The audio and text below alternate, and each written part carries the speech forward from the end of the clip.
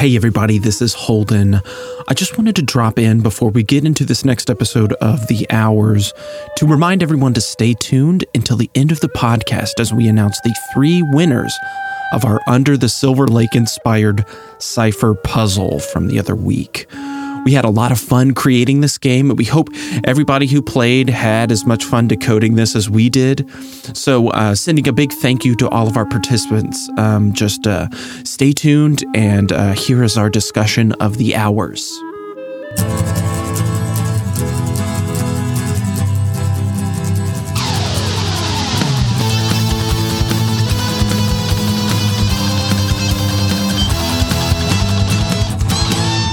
Welcome back to Unseen Supreme, the non-essential movie podcast. I'm Madi. I'm Holden. And I am John. So this is episode 4, The Hours. Last time, Holden took us through Under the Silver Lake, and John and I took a quiz, and I won, and I chose to watch The Hours. Hopefully you've watched it by now and are not in danger of any spoilers. Yeah, I don't think we've ever really mentioned that. We are going to be spoiling everything we talk about. Mm-hmm. So just know that going in. We are not shying away from the nitty-gritty details, y'all. So just know that people die. Virginia Woolf, she dies. 3 different women. This life, it's what I've always wanted. I had an idea of our happiness. Each living a lie. I wish, for your sake, Leonard, I could be happy in this quietness. Each putting someone else's life Good morning, Mrs. Dalloway. first. That is what we do. That is what people do. They stay alive for each other. And we do, before we begin talking about The Hours, and maybe before we recommend you watch it, we just want to place a trigger warning for suicide and suicidal ideation.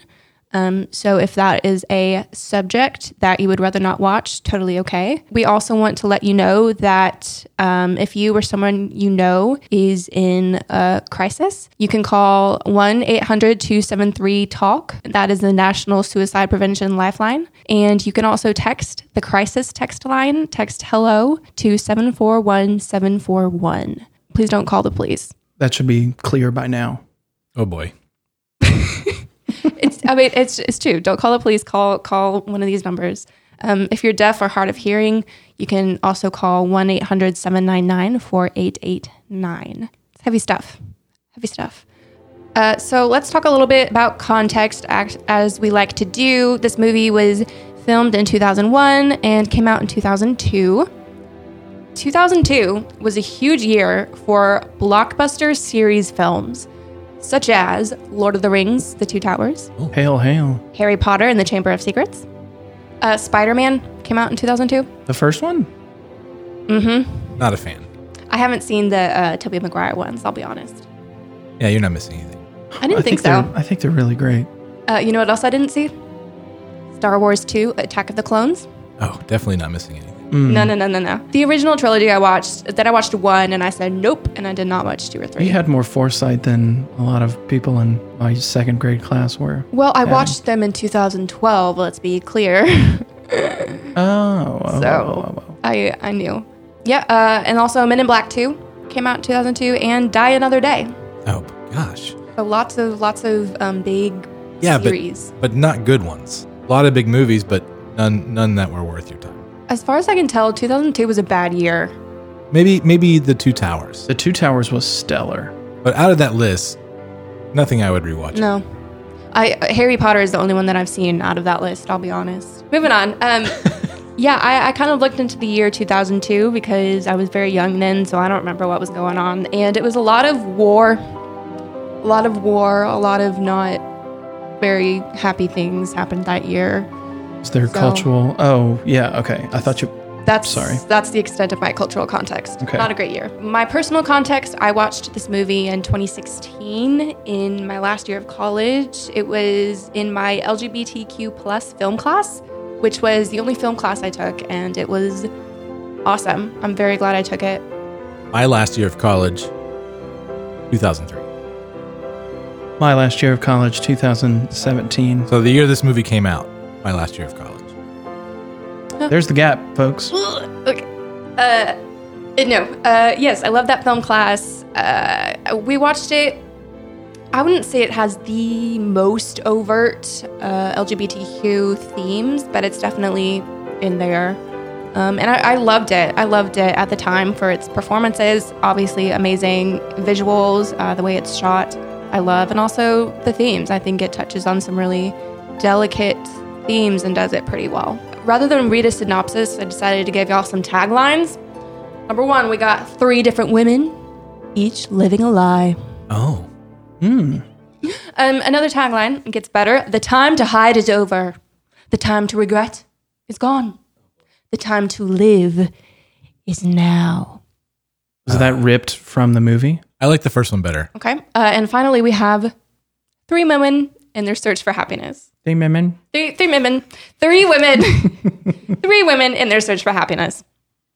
I still like the first one better. I think maybe the third one is pretty accurate, but not great from like a flashy marketing standpoint. It's the more optimistic. So what did y'all think? How would you rate it? 1 to 5. What are your general feelings about the movie? I think it was a lot to digest. Maddie and I watched this yesterday, and she had immediately thoughts and talking points. I think John did as well. And I think I kind of sat back and had to digest a little bit, and I still feel like I'm digesting. I feel like a lot of stuff went over my head. I enjoyed it, and I enjoyed its storytelling perspective and its editing, and how it told different stories succinctly through one line. But I don't know. I think I have to talk about it more before I can give my overall feelings for it. All right. I thought this movie was fantastic. I knew very little about it. I knew that it existed because I've actually owned the Philip Glass score for, I guess, since the movie came out. So 18 years ago, 10 minutes in this movie, I knew that it was going to be really, really good. So yeah, I thought it was a great film. I loved how it was written. I loved how it was directed. The acting was absolutely superb. And I never felt like the jumping between the 3 storylines ever felt like it got confusing. I thought it was really clever how they sort of brought these 3 stories together, sort of based around the central idea of this Virginia Woolf book. Yeah, it is. The movie is based on a book that came out a few years before called The Hours, and they're pretty similar. There were a few characters missing from the movie that were in the novel, but other than that, I think it stayed pretty true to the book. What would you call it? Was it an adaptation of Virginia Woolf's Mrs. Dalloway, or a repurposing? Or I wouldn't call it an adaptation since it does reference Mrs. Dalloway so much. You know what I mean? Because it is obviously Mrs. Dalloway is such a big part of the story. You know, it goes from Virginia Woolf writing the book to another character reading the book to another character, living the book. Right. So I wouldn't call it an adaptation. The writer of The Hours was adapting the source material and sort of applying it to his own life and experiences. And so I think it's not a direct adaptation because it's not a movie based on the book, Mrs. Dalloway, but I think he probably is taking themes and he's taking characteristics of the book itself and then sort of applying it to his own life. Right. And perhaps a bit of his own story. Yeah, it's the themes of Mrs. Dalloway, but in the modern age. If you were to search outside of the movie, if you were to look deeper, that would be the source material you could go back and look at and then find how they coalesce. Yeah, the themes are very universal. I mean, we can go ahead and talk about Mrs. Dalloway. I wanted to maybe touch on the book and Virginia Woolf before we dive into let's do that.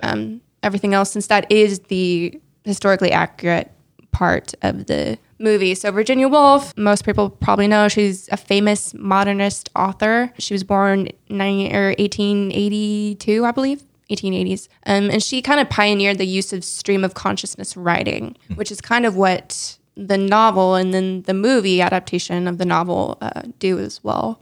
We'll be talking a lot about her mental health, unfortunately, even though there's so much else to talk about her. That's kind of, the theme of the movie. Dearest, I feel certain that I am going mad again.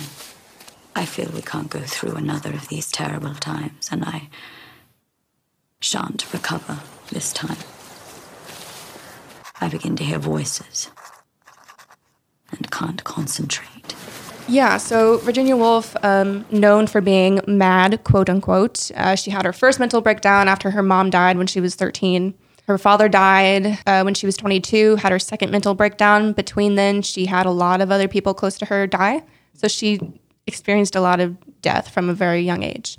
She founded a press after she met her husband, Leonard. They had a printing press together. And we see in the movie. Yes, but it's funny. I actually read where that was inaccurate because Virginia always operated the press because he, I guess, had like really unsteady hands. Huh. Anyway, fun fact. So yes, back then she was kind of diagnosed with some wishy-washy, we don't really know what it is, mental health, madness stuff. But now psychiatrists think that she probably had bipolar disorder. She suffered from, very manic episodes and obviously was a very talented woman, but she also had very deep depressive episodes. Also relevant to the movie, she did have affairs with women. So she was, I was wondering she did. I think definitely before she was married and then maybe while she was married. Don't quote me on that. And then Mrs. Dalloway was her second novel, published in 1925. So a few years after that portion of the movie takes place.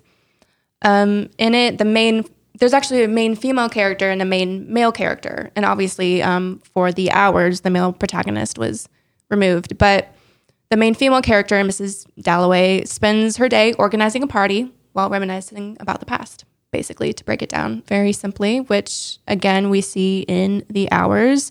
And in Clarissa. Yes. Clarissa Vaughn, Meryl Streep's character. Clarissa Dalloway is Mrs. Dalloway's first name in the book. Oh.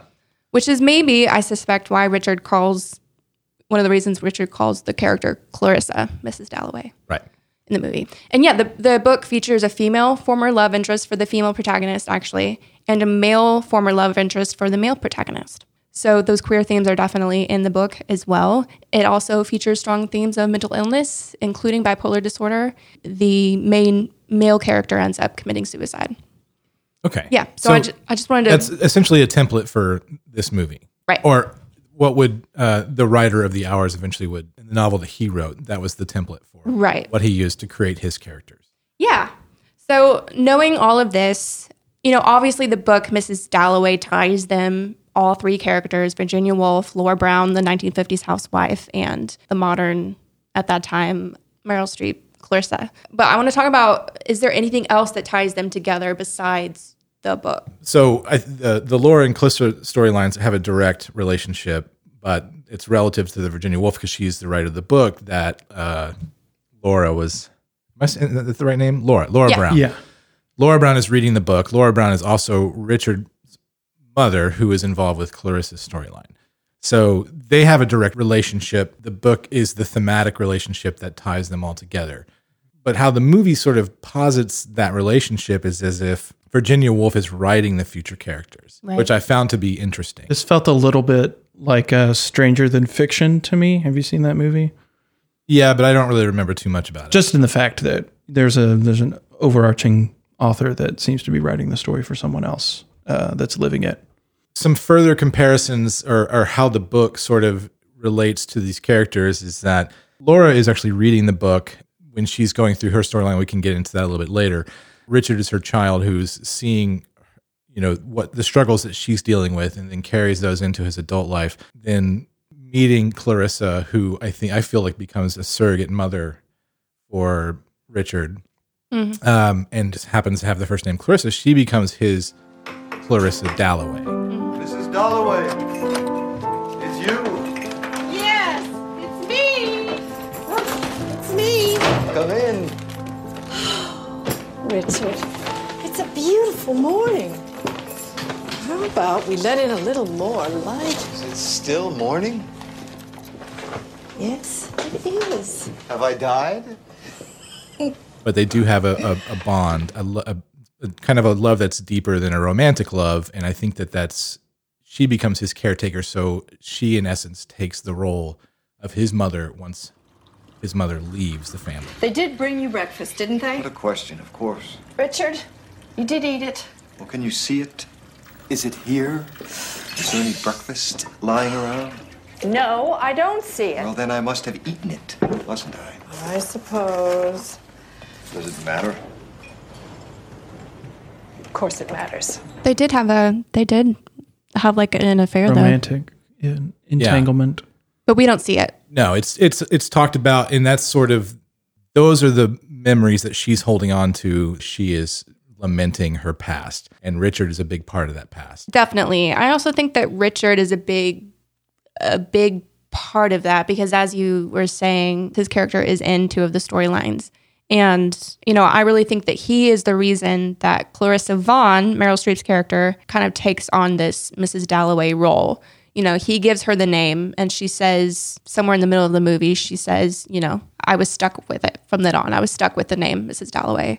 So it's almost like he puts that upon her, whether that was, whether she was actually destined for that or not. And we do see how her life has been greatly affected by Richard and his presence in her life and his needs. Yeah. Because she does clearly feel responsible for him and responsible for his wellness and his happiness. And and especially since he's this character at this point, when we meet him, he is clearly sick. Mm-hmm. We learn that he's dying. Mm-hmm. Or he may have a few good years left, but he is dying. So she is essentially the one, she's taking care of him. Yeah. She's the one who's also reminding him that like life is worth holding on to, constantly trying to pull him back from his depression, which is probably caused by his illness. They allude to the fact that he's also a trying person despite the illness as well. Right. Which kind of is developed later when we meet his ex-boyfriend and meet some additional characters. But I do like that since it's all coming back to the book, his character is also a writer, and he has wrote what everyone keeps calling a challenging book. It's also the book that he wins this award, the Carruthers, for. But anytime anyone talks about it, they talk about it as a challenging book. I actually tried to read Richard's novel. You did? Oh, I know. It's not easy. I know. It did take him 10 years to write.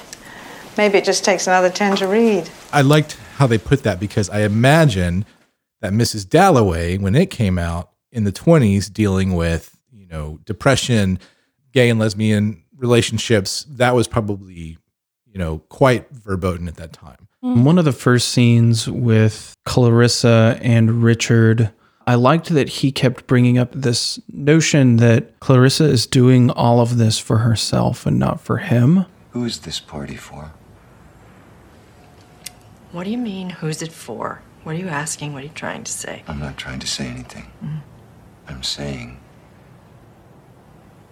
I think I'm only staying alive to satisfy you. What that scene made me think of was how we kind of lie to ourselves and to others to either make ourselves feel like we're doing something good for someone else to make ourselves feel better, and what the intention is behind that. Right. Richard has a lot of nuggets in that first scene he's in, but yeah, one big one was, saying that when he died, she would be free. Yeah. I mean, and specifically with what Holden said, he said, which was, who is this party? Essentially, who is this party for? Right. Yeah, who's this party for? So as the movie progresses and we get to the end, we see that that's sort of what I feel to be one of the central themes of the movie. And it all comes back to me of the cake. So yeah, every character in this movie to me is baking a cake. Oh, look. You made a cake. I know. Didn't work. I thought it was going to work. I thought it would work better than that. Oh, Laura, I don't understand why you find it so difficult. I don't know either. Anyone can make a cake. I know. Everyone can. It's ridiculously easy. Like, I bet you didn't even grease the pan. I greased the pan. Julianne Moore's character literally makes a cake. She's making a cake for John C. Reilly. It's his birthday. She messes up the first one, and it starts a bit of a meltdown for her. She's obviously already living with something, but this was a catalyst to let us know that she's dealing with some deeper issues. She messes up the first one, has a discussion with her son where it's like, we're making a cake to show Daddy that we love him, and he says, will he not know if we don't make him a cake? And she says yes. Right. Clarissa's character, she's throwing a party. So it's another form of a cake, right? She wants this party to be beautiful and perfect because she's celebrating the person that she thinks is perfect. Mm-hmm. Hi, Clarissa. How are you? I'm having a party. My friend Richard's won the Carruthers. Wow, that's just terrific. If I knew what it was. It's a poetry prize for a life's work. It's the most prestigious. For a poet, it's the best you can do. Oh, very good. So, what would you like? The lilies are perfect. What I thought was interesting was how it reflected their insides, not their literal insides, but the manifestations that were happening internally. So whether that's Laura messing up the first cake, that's another thing. But like Clarissa, I thought the thing that stuck out to me was Clarissa's scene when she's trying to even make the cake. There's all of this pressure that we feel in this scene where she's trying to make this stuff. She's cracking the eggs and it's just amping things up. It's like a ticking clock, which, you know, you hear some ticking clocks sometimes to kind of emphasize this suspense almost. But these eggs are representing this pressure that's inside of her because she's almost at her breaking point. And then she turns around to the sink and she turns the faucet on and it just shoots out. You know, how air gets pressurized back up in your faucet or whatever. Right.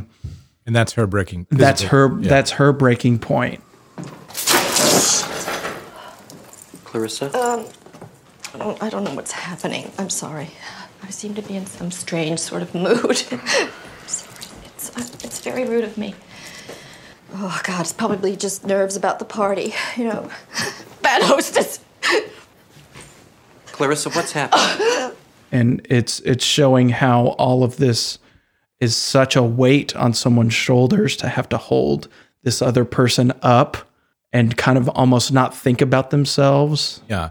And there's a lot going on in that scene in particular. That's all the scenes that happen in the kitchens throughout the three storylines, I think are really, really probably some of my favorite. Yeah. And I think that they're the most telling scenes in this whole movie.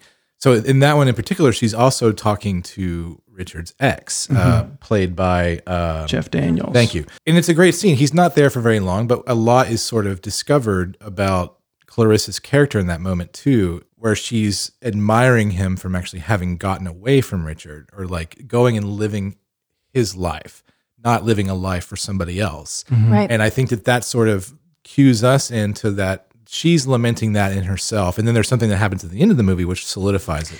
I think you're courageous. Courageous? Why? To dare go visit. What I mean is to face the fact that we have lost those feelings forever. That theme is transferred to each kitchen scene. It's the expectation of doing the right, or being correct, or being right, or being the perfect housewife. Exactly. Being everybody, being normal and everybody else. You can keep going just on this one topic alone for the entire movie. Forever. Yeah. And Virginia, actually, towards the end, when we get that big scene with her and Leonard at the train station, you know, she says, I have in my notes her exact lines, but, you know, she finally says towards the end of the movie, you know, why should I... Was it what Richard said about obligation? Is that what it was? I was thinking that Virginia said something because she had so many good nuggets. She has so many good nuggets throughout the movie, but this was, you know, she's talking to Leonard and she's like, why should I pretend to be fine when I'm not, basically? Yeah. You know, and she was the first one that I noticed to actually say it. I think she was the living embodiment of that truth. Mm-hmm. It was just at the wrong time. And I think it was in the 20s. No one knew how to help her. Yeah. Maybe this sort of touches on what you're saying as well, but like, you know, when Leonard catches up with her at the train station, he thinks she's running away. And we as the audience maybe are thinking that as well. When he gets her, he's like, we have to go home. You know, our cooks are cooking dinner for us. It's our obligation to eat. That's right. That's dinner. What it is. Virginia, we must go home now. Nellie's cooking dinner. She's already had a very difficult day. It's just our obligation to eat Nellie's dinner. There is no such obligation. No such obligation exists. Virginia, you have an obligation to your own sanity. I've endured this custody. Endured this imprisonment. Oh, Virginia. This idea of perfection or just normality is not, really truly non-existent. There was a great line. I don't remember who said it. I think it might have been Laura. Because she's so confident, everyone thinks she's fine, but really she's not. Describing Mrs. Dalloway, the character. And is she reading the book at that time? Laura's reading the book at that time? Yeah, Laura's reading the book. That's when Toni Collette is over. Right. What's this one about? Oh, it's about this woman who's incredibly Well, she's a hostess, and she's incredibly confident, and she's going to give a party. And maybe because she's confident, everyone thinks she's fine. But she isn't. Like, that's something, like, makes Tony turn and, like, stop having that like, there are several points where she totally what recoils. she says and just, like, turns and thinks about something else and turns and talks about, I don't remember what it is after they're sitting on the table. Well, the fact that she's going to see the doctor. Yeah, and she opens up that, she has a growth in her uterus. There was a reason I couldn't conceive. You're lucky, Laura. I don't think you can call yourself a woman until you're a mother. I love that narrative of opening everybody up and showing that we all have a flaw inside of us. I think that's like the perfect thing. That evens me out more than showing that Star-Lord is perfect and can't, make a bad decision. He will always go the right way. But that we have an internal flaw and that we're all subject to that. And that it doesn't change who we are. It's something that we embrace and that we need to love each other for. And this maybe goes off of my point here, but Virginia Woolf's sister says another, I feel like I'm just coming back to cool lines that people say. There are so many. But her sister says, she's so lucky she's living two lives, one in reality and one in her book. Mm-hmm. Where one can be who she is, flawed with whatever mental things she has going on, and still be able to choose to make a perfect character or to make a character that's a reflection of her. Make a cake that's a reflection of her. Yeah. Make a party that's a reflection of her. I love that line too, and I think that it also speaks to Virginia Woolf as an artist. She's very excited to see her sister, and that she's coming to visit. But while she's there, she's writing the book in her head. And I think that that's something that probably a lot of artists, that they do naturally, that now we don't see as really that strange, because creation happens all the time, simultaneously, in any social setting, in the artist's mind. And so they're witnessing that in real time, and that probably feels like psychosis to somebody who where everything has to be so proper. And there's like an awesome opposite into that, because you just said creation happens at any time. And then there's the scene with the dead bird. Yeah. Where they want to put the bird to rest. And then all of a sudden, just everybody forgets about it and it's just playing around. The boys. Yeah. And Virginia sits and she lays down next to the bird. With the daughter. Yeah, with the daughter. And then the sister comes back up and is like, all right, is the funeral complete now? All right, let's go. Let's do something else. She looks very small. Yes, that's one of the things that happens. We look smaller. But very peaceful. She's taking the time to potentially find the beauty in the moment. Mm-hmm. And so is the little girl who's concerned about the bird dying. Right. So they have a wonderful little moment where she really shows her humanity. And I think that that's something that is probably inherent in artists or people that just things burn a little brighter for, is like you can see the beauty in smaller moments, whereas other people have a tendency of overlooking them because they're distracted by what it is to be, considered to be a normal person, or just right. Especially in the 20s when everyone is so proper, like things just aren't discussed, things aren't out in the open. So yeah, obviously the big theme right off of the gate, right off the gate. Big theme is death. The movie starts with Virginia Woolf's suicide. I begin to hear voices and can't concentrate. So I'm doing what seems to be the best thing to do. I thought that maybe was something that should come at the end, but when you start off with it, it sort of changes how we view these characters and our expectations for what potentially will happen. That put me on a high alert to be watching for this. There's a line, I think, early in there that I think it's Virginia Woolf talking about how her main character will die. And she says she'll commit suicide over something that doesn't seem to matter. Yeah. And so I kept trying to like think of like, oh, what's this trivial thing that's going to like send her overboard and make her commit suicide? Which character, Virginia Woolf or someone else? Any of them. I think I was just looking for anything because where I remember it coming was Laura. And when she started making a cake, I was like, oh, here it comes. She's going to mess up the cake and this is going to send it overboard. But I mean, to bring it back, I liked how the death starting this film kind of puts you in that headspace to know that that's always something that's going to be looming. Speaking of Virginia and Laura, one of my favorite moments in the film is when Laura is attempting suicide and she's on the hotel bed and the water, the like river or lake water starts to overtake her as it does with Virginia, since that is how she ended her life. Well, the water starts to fill the hotel room. Yeah. Yeah. And Virginia is riding and she says, but she won't do it. You know, she said she had planned on, I forget, she said it in a much better way, but she had planned on having her main character die and then she changed her mind. And so Nicole Kidman says this one line and then Julianne Moore, you know, wakes up gasping for breath and she's going to live. Right. That's one of my favorite visually and story-wise. This just makes me think about how connected you can be. I mean, outside of these three women, thinking about how your personal life can be connected to a text that you experience. And would Laura have the same experience had she not read Mrs. Dalloway? And had she not read about a person who had the same experience? Would she still live a life that feels like a lie if that tinkling of information had not been dangled in front of her face? Like, I'd like to think not. So I'm conflicted by her choice. Mm-hmm. I think death is a broader metaphor in this entire movie because it's not just physical death. Escape. Yeah, it's exactly what it is. There's the physical death, which we see Virginia Woolf, and then with Richard at the end when he commits suicide. And then there's sort of this death to self because Laura's character at the end does say the reason why she chose to leave her family after deciding not to commit suicide was because she felt like she was living the death.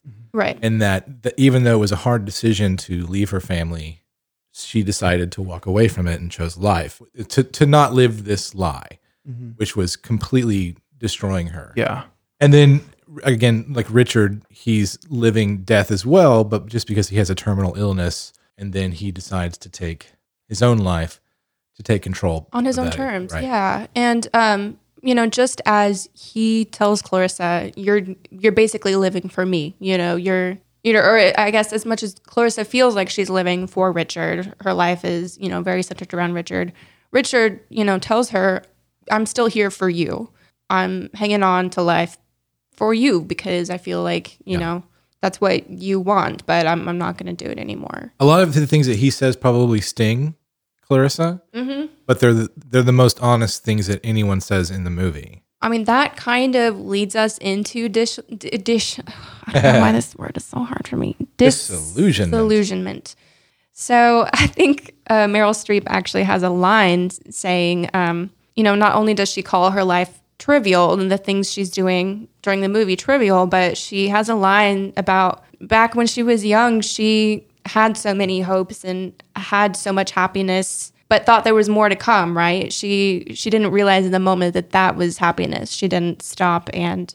I actually wrote that quote down too. Really? Because it was great. What is the exact quote? You were young once, yearning for the past, the sense of possibility, the beginning of happiness, chasing what has happened and thinking it could never happen again. That's it, yeah. Because everything that she admires in other people, well, that we meet on her journey with Lewis, he got out, or he got away from what I guess was a toxic relationship with Richard. Mm-hmm. And then when she meets the older Laura, who appears at the end of the movie, which this whole time we think she's dead. When she appears at the end of the movie, we realize that she left her family, and this is sort of probably what is the catalyst for Richard's problems. Right. And she owns that. But she tells the story about how she had to leave. And I think Clarissa, or Meryl Streep's character, that's what she's struggling with herself. So we've maybe touched on this a little bit, but to me, I realized maybe halfway through the movie that one of the big themes is loving someone with an illness, what it means to love someone with an illness, particularly a mental illness. Yeah. You know, we see these secondary characters, Leonard Woolf, you know, trying to love his wife. We see Little Richie. We see Richie as a young boy trying to love his mom. And we see Clarissa actually trying to love older Richard. And that really struck me because I have been, you know, very, very close to people in my life whom I love who do have mental illness or who have had mental illness. And I think it's hard, even in 2001, but especially in the 20s or the 50s, to have the resources to be equipped to care for someone with some kind of illness. And, you know, Leonard just clearly not equipped. You know, doing what he thinks is best, you know, hoping and wishing and hoping that living in Richmond rather than London will keep her alive and hoping that these doctors will keep her alive. Yeah, but I do like that he's trying. And you can tell that he has a profound love for her, especially in the train station scene. Absolutely, yeah. It's my favorite scene of the whole movie. And I think it's just because Nicole Kidman's character comes alive. Virginia Woolf kind of comes alive in that moment and kind of just lays out the stakes. Yeah. And then he takes a moment to wrestle with it, and because she wants to go back to London. Right. He's not just trying to contain her because that's what husbands did. Right. Which also, sorry, I'm talking a lot, but that makes her letter to him make sense to me. Because her letter is extremely touching about their love. And up until that point, kind of to see him as a controlling sort of almost I don't want to say warden. I can't think of a better word. Yeah, he's not cruel, but he is, you know, definitely, why'd you leave? You left the house? Where are you going? Why didn't you have breakfast? Yeah. I wish I could go for a walk in the middle of the day, like all that stuff. Yeah, and that does bring up an interesting point that each of these stories happens in one day. Yeah. You know, and we're seeing just a tiny little window into these women's lives. And, you know, they lived so much life. Even Virginia lived to 59. You know, she didn't die young. I like this bullet point because I think it systematically goes through all the different types of people that you could have in your life that would deal with you. And I think Leonard wants to help, but like you said, he's not equipped. Sally, who is Clarissa's girlfriend, who we don't get to see much, unfortunately. No, and I love Allison Janney so she's much. fantastic. But you can definitely tell that she's probably a rock for Clarissa. Right. She doesn't have much to say, but she's there, picking up the pieces, you know, making sure stuff is happening. She's in and out. Even though she has less to say, her actions say more than words ever could. Right. And then you have Dan, John C. Reilly's character, who is it's a very unfortunate character. He's completely oblivious. Oh my God, so stupid. We're so happy. Yeah, I just think that he's kind of the living embodiment of what people's definition of happiness in the 50s was. Right. And the disconnect that it actually had with people actually having a real relationship with somebody. I think he represents sort of the problem. Right. But not to his own devices. Like he's not outwardly trying to hold her down.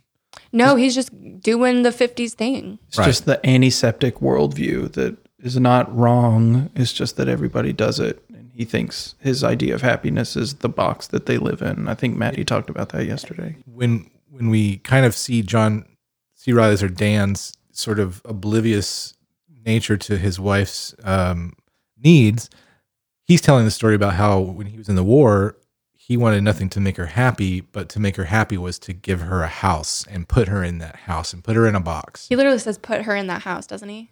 Something like that, yeah. And then that shot is just, the ending shot in that scene is just pulling back and showing the archways to the kitchen. And it's just a box. Yeah. I loved that.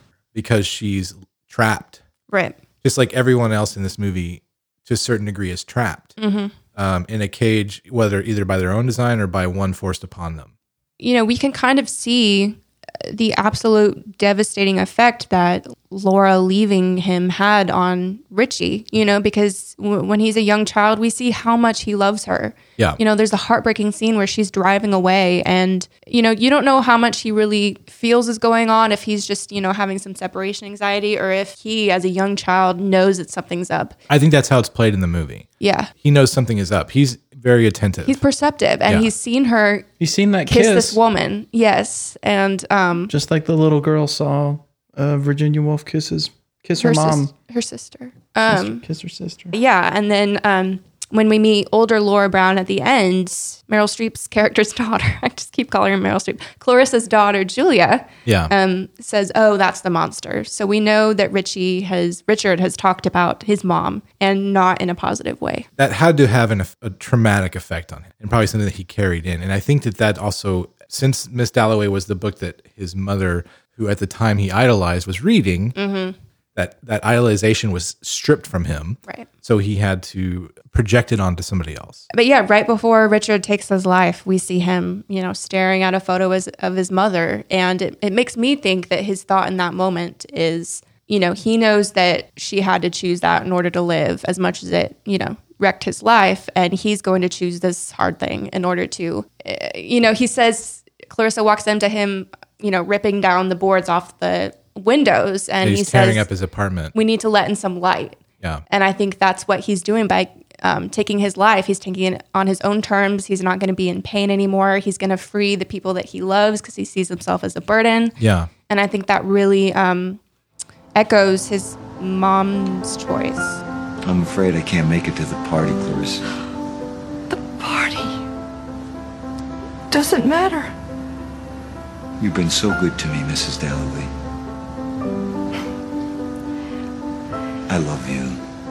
I think whatever he was planning on doing, I don't think he planned on doing it in front of her. Yeah. I think through circumstance, that's just what happened. But I don't like that it happened that way because of how damaging that could be to someone who you say you love. Yeah, exactly.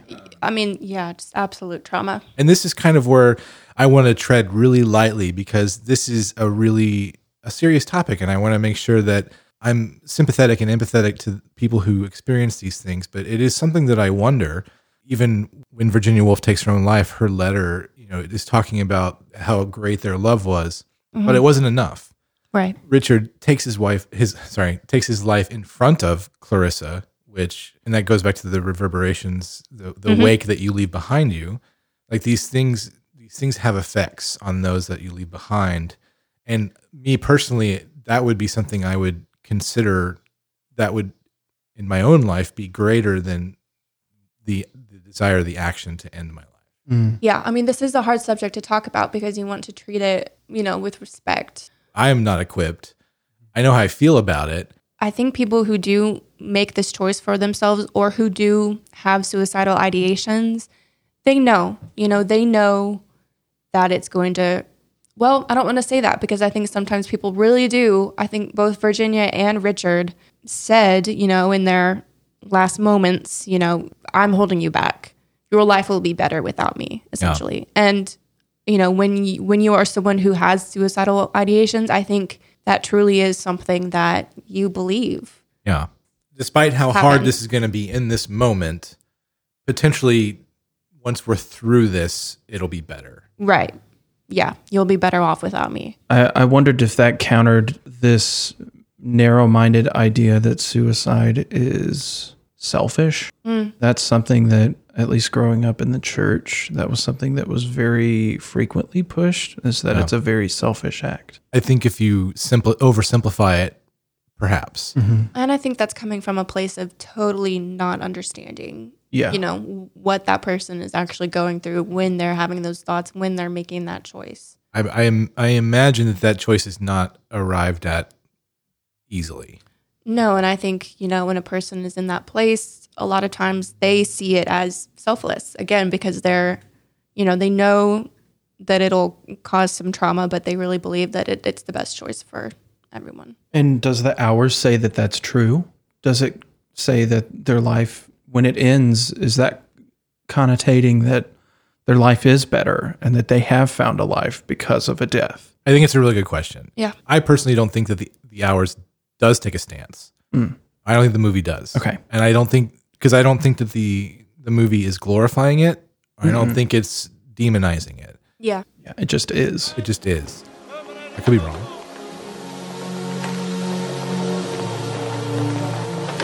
You cannot find peace by avoiding life, Leonard. She's going to live life the way she wants to live it. And if that means she has a mental breakdown, that means she has a mental breakdown. But she's being true to who she is. And This was something that we did to try to fix you, which I think Richard Leonard says was kind of all he knew to do was like, he was a very regimented person. All he knew is like, if there's a problem, I'm going to fix it. And I can kind of relate to that a lot. Yeah. In my life, like with my relationship with my wife and like friends, like if something's broken, we have to fix it. Like it's just feels simple to me in that sense. But like it doesn't really help like the deeper issues. So yeah, I know that for sure. We have here this film and this story revolving around 3 women, and it's a story told by men, written by a man, and directed by a man. And I just wanted to touch on that. Yeah. I want to talk about what makes this a female story and what makes it universal, what makes it a story that's able to be told by men. So I think this is a personal story. I think I think it is more of a universal story. I don't think you could make the characters men. I don't think the male experience in the 50s would be the same as it was for the women by any stretch, or the 20s. Yeah, today. I mean, definitely the queer themes that the movie deals with and that the 1920s and 1950s characters deal with, I mean, there definitely would have still been some stigma. Absolutely. But, as far as having to be the perfect housewife, that was a very female experience. There's the whole thing that we haven't talked about with Virginia and her cooks. And how they just absolutely despise her, and she's afraid of them because she's not a strong, like, matriarchal. Right, because she's not stepping up into her, not status, but yes, her place. It's her job to tell us what to do. She's not telling us what to do, so therefore she's doing it wrong. Right. And going back to that idea of what is expected of you versus what's normal, what does everybody do? I think what John says is you can't recast this with men and it still have the same play. Because I think immediately that like the female experience is something that no man can have a true thorough line into. Because so then he did write the female experience well, right? He did, yeah. I do agree. Which was highly informed. It's highly informed by Virginia Woolf's work. Right. But I think but that perspective is as much him seeing Virginia Woolf write about Mrs. Dalloway or seeing these characters unfold in the way that they are. They all have their dedication, whatever, but that's not any different from me seeing what my mother goes through or what my girlfriend goes through.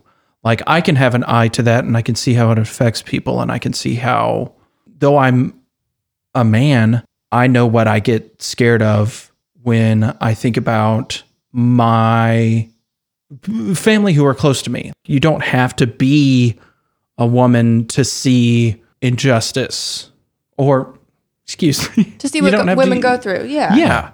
To have empathy. Yeah. You need to you need to care for somebody else and to empathize and to put yourself in somebody else's shoes and not just be self-absorbed about it, and understand that people go through things that you don't go through, and that's their story. Yeah. Yeah. I'm not always thrilled about a female story being told by men, but I think this is one of the instances in which it actually, they do a good job. Yeah, it feels very true. Mm-hmm. I kind of wonder if Richard represents the author a little bit. I feel the same way, but I think it's just because it's not a direct adaptation of Mrs. Dalloway. It's his spin on it. It's his spin on an adaptation. So it's like, it does feel a little bit more personal. Can I ask, maybe not just for me personally, but just to kind of talk about, what does the hours mean? Oh, you're like asking a leading question. Mm-hmm. Okay. Well, that was to engage conversation. Gotcha. So it's first said by Richard when Clarissa is trying to convince him to come to the party, and he's like, great, the party will happen. But then there's the hours after the party. Yeah. And it's like, we're working all day for this big thing, and then after it, I have to come home. I have to keep living this life. And then Virginia Woolf says it at the end of the film. She says, always the years between us, and this is in her real letter, always the years between us, always the years, always the love, always the hours. Yeah, I think it's an elegant way of saying living. Yeah. Which everyone is forced to do until they don't. Mm-hmm. So whether you perceive that as a blessing or a curse, that's your story. Good answers. I know that was just me wanting to ask that question because it's the last thing in the very corner of my notes. So quick trivia. Nicole Kidman loved wearing her prosthetic nose. Apparently she would wear it in private too, and she would wear it to evade paparazzi because this was filmed around the time of her divorce from Tom Cruise. So if at any point in 2001 you were walking the streets of wherever it filmed and you thought you saw Squidward, England, it was actually Nicole Kidman. I can't blame her for wanting to avoid all that. No. I'm sure it was fun. No. This is interesting. So originally they had cast an elderly actress to play old Laura. They did not originally intend that to be Julianne Moore, but the director hated it so much for some reason. I don't know why, but he hated it. And so about a year after Julianne Moore had wrapped, they called her back to play older Laura. She had aged that much in a year? Yeah, crazy. She must have been really stressed. She was pregnant. Method. She was actually pregnant filming that last Laura scene. Yeah, it turns out the makeup wasn't stellar, but I did appreciate it being her. Here's the thing. The whole time I was watching Julianne Moore in old age makeup, it reminded me so much of Winona Ryder in Edward Scissorhands. And that is the worst old age makeup, though. You can't take someone who's 18 and make them 87. But they both had the same, like, this is my voice, but I'm talking very quiet. And then they just laid in, it was just a close-up shot, and it just laid on a close-up shot, so you get to take in HD so bad all the makeup. But I still liked it better than it potentially being another actor. Yes, I think it would. Would it have lost some of its impact? Yeah, if it was a different actor. Yeah. Maybe. A fun fact, Meryl Streep received 17 award nominations. Oh my gosh. Julianne Moore received 18. Nicole Kidman received 25. Jeez. And she won 8 of them, including the Best Actress Academy Award, yeah. Academy Award. And actually, they should have technically submitted her as supporting because she actually has the least amount of screen time out of all 3 women. Yeah, that's really weird because it's Meryl Streep's movie. Yeah. For sure. Meryl Streep and Julianne Moore were supporting, and I think neither of them won. And then Nicole Kidman, won for Best Actress. They were sure nominated a lot. Good grief. Yes, they actually, all 3 women shared the Silver Berlin Bear Award for Best Actress, the only time people have shared that award. Their performances were amazing. I mean, Meryl Streep is always amazing, so it's kind of like, she was Meryl. Yeah, but I mean, and she was amazing, but Nicole Kidman, absolutely fantastic. And I think this is my favorite Julianne Moore performance. She's so great. Y'all want to take a quiz? Oh, is it quiz time? Yeah, unless you just want to. You know what? I do have one more trivia bit that I think is a little timely. Harvey Weinstein. Yes, I read this. Yes. He hated Julia Roberts. The whole movie that I watch. Nicole Kidman's nose. He also hated the Philip Glass score, which means he has no taste. Because that Philip Glass score was freaking amazing. That's all I'm going to say about that. I don't like to imagine, but I imagine Harvey's argument was, she's not pretty anymore. That's not his voice. I don't know what his voice sounds like. She's not pretty anymore. You made her ugly. Take it off. Oh. Okay, so I have always gone first. Yeah, I think Holden needs to go first. I'm going to go take a powder. Okay. And you have fun with the quiz. Good luck. Right. You ready, Holden? Sure. How do you think you're going to do? Terribly. Okay, let's see. Question number 1. Put your notes away. That's what I was doing. Okay. Question number 1. In what general time period does each story take place? In what general time period? If you, I worded it that way, so if you don't know the exact year, you're okay. In the 20th century. No, each one. 3 answers. 1941, 1951, 2001. Okay, I was actually wrong. There are technically 4 different. And 1923.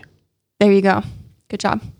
What flower does Meryl Streep's character Clarissa say she wants buckets of at her party?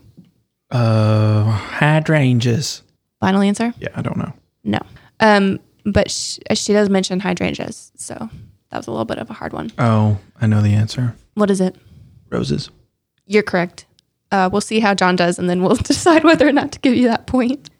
What animal dies in Virginia Woolf's garden? The bird? Yeah. For what did Richard win an award? Poetry? Correct. Final question. In what city are Laura and her family living? Springfield. Which one? There's like a ton of Springfields. I don't know. No, it's not Springfield. I don't know. Okay, so how many questions was that? 1, 2, 3. You got 3 out of 5. Okay. I think that's a passing grade, right? Sure. Okay. If you want to think about it that way. All right, and I'm back.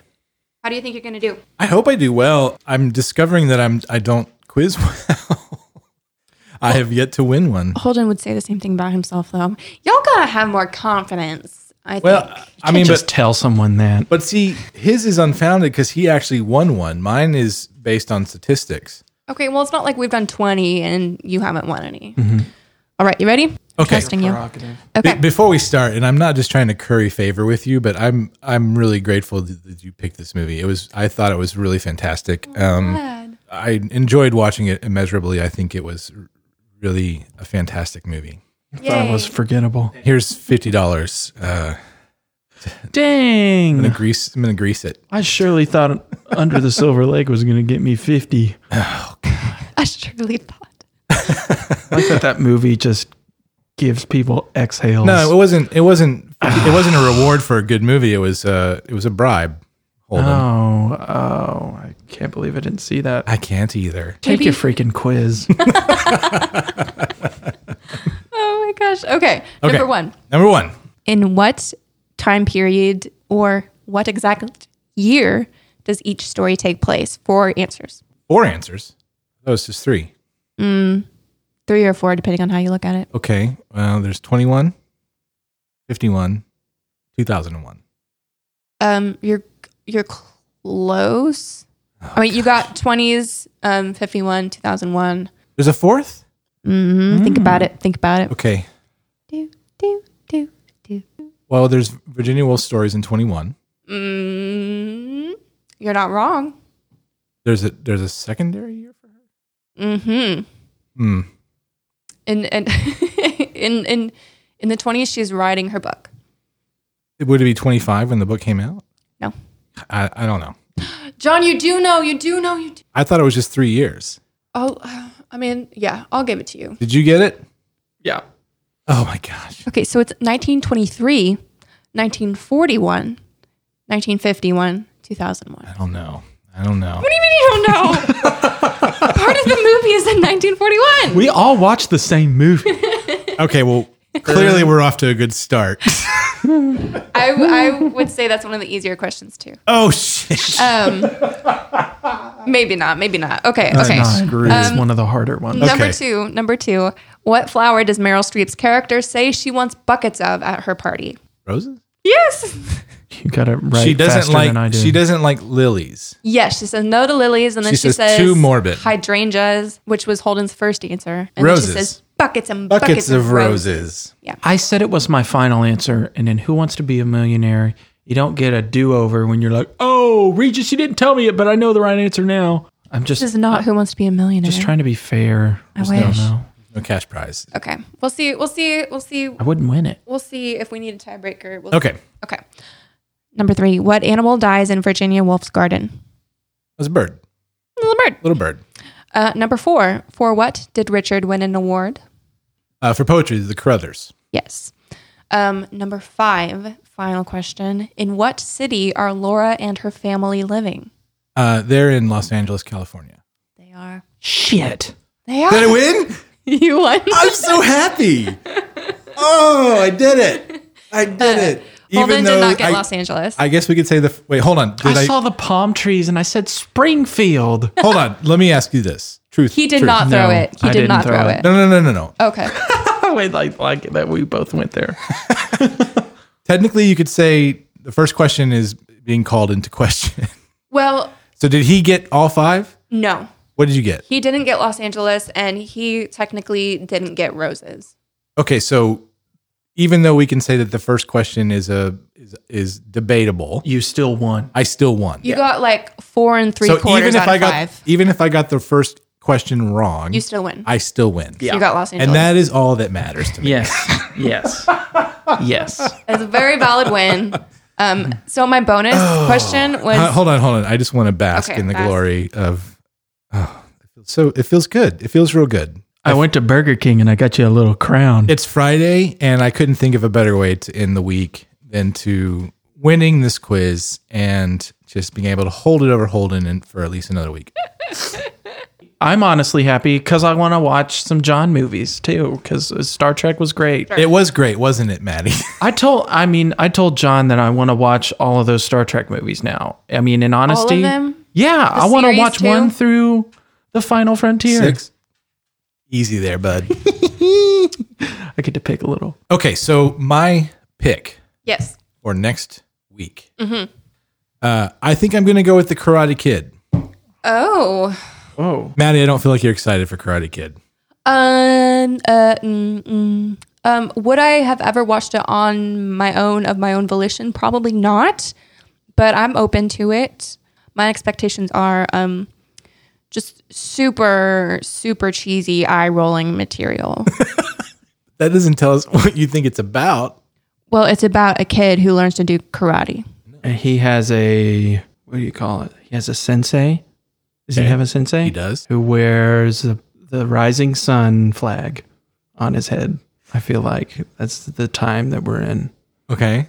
And tears are shed after the first fight because he loses. Well, I guess we'll find out next week. I'll confirm that in viewing. Episode 5, Karate Frickin' Kid. Strap in. What's the song? I am the tiger. That's Rocky. All right. Well, I'm excited for y'all to watch it because it's my favorite movie, and it's the greatest movie ever made. I'm really excited. We're making it to episode 5. I'm not saying that. I can't believe we've survived this long. We're paddling out on a rubber dinghy and we're waiting for it to not deflate. No, I'm excited that we're. This feels like a stretch. Yeah, we're moving up. We're meeting in the same room. We've got a table full of amazing gear. Yeah, it looks like John's about to do a DJ set. That's right. Yeah, I'm happy. I didn't even notice your little Star Trek mug. John has a Star Trek mug, everybody. It's very, very largest mug maybe that I've ever seen. Thank you for coming over to my house to record this podcast. Thank you for hosting us. Thank you for losing the quiz, Holden. Thank you for losing the quiz, Holding. Mm-hmm. Holden. That's also valid. And letting me choose Karate Kid, which I'm excited for Maddie to see. We didn't have a choice. We did not let you. Thank you for choosing Karate Kid. I finally chose to engage my big, powerful brain and win a fucking quiz. Maddie, what do we say when someone has said thank you? What do we? You're welcome. Okay.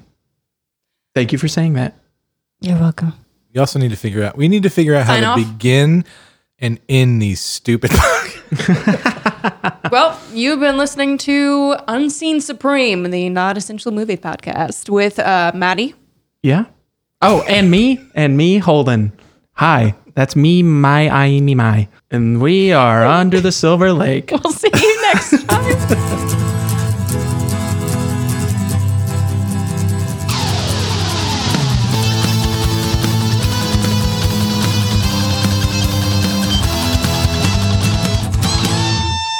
All right, it's that time, everybody. I am back to announce our winners of the Cipher Decoding Puzzle Scavenger Hunt Game time. Again, I want to thank all of our participants for playing. We got some pretty interesting entries, I'll have to say, but these winners that we have today were quick solvers. So, drum roll. Our first winner is Mark Calhoun. Absolutely no relation at all to Madi Calhoun. Just wanted to make that clear. Our second winner is Jason Collins. And again, absolutely no relation to our John Collins. Just, that no trickeries happening here. And our third winner of the Cipher Puzzle is my father, Greg Dawson. Just kidding. But those are our winners, guys. A big thank you to all three of y'all for playing. And dang, y'all were pretty fast on the draw here. So you three are winning our awesome 15-ounce Unseen Supreme coffee mugs. And y'all, I'm sipping from mine right now. And I can't tell you how cool, or rather how hot these are. I can't wait for you to get one. So anyway, those are our winners. And again, a big thanks to everyone for staying tuned and playing. And hopefully we could do more of these in the future. We thought this was really fun. So yeah, thanks again.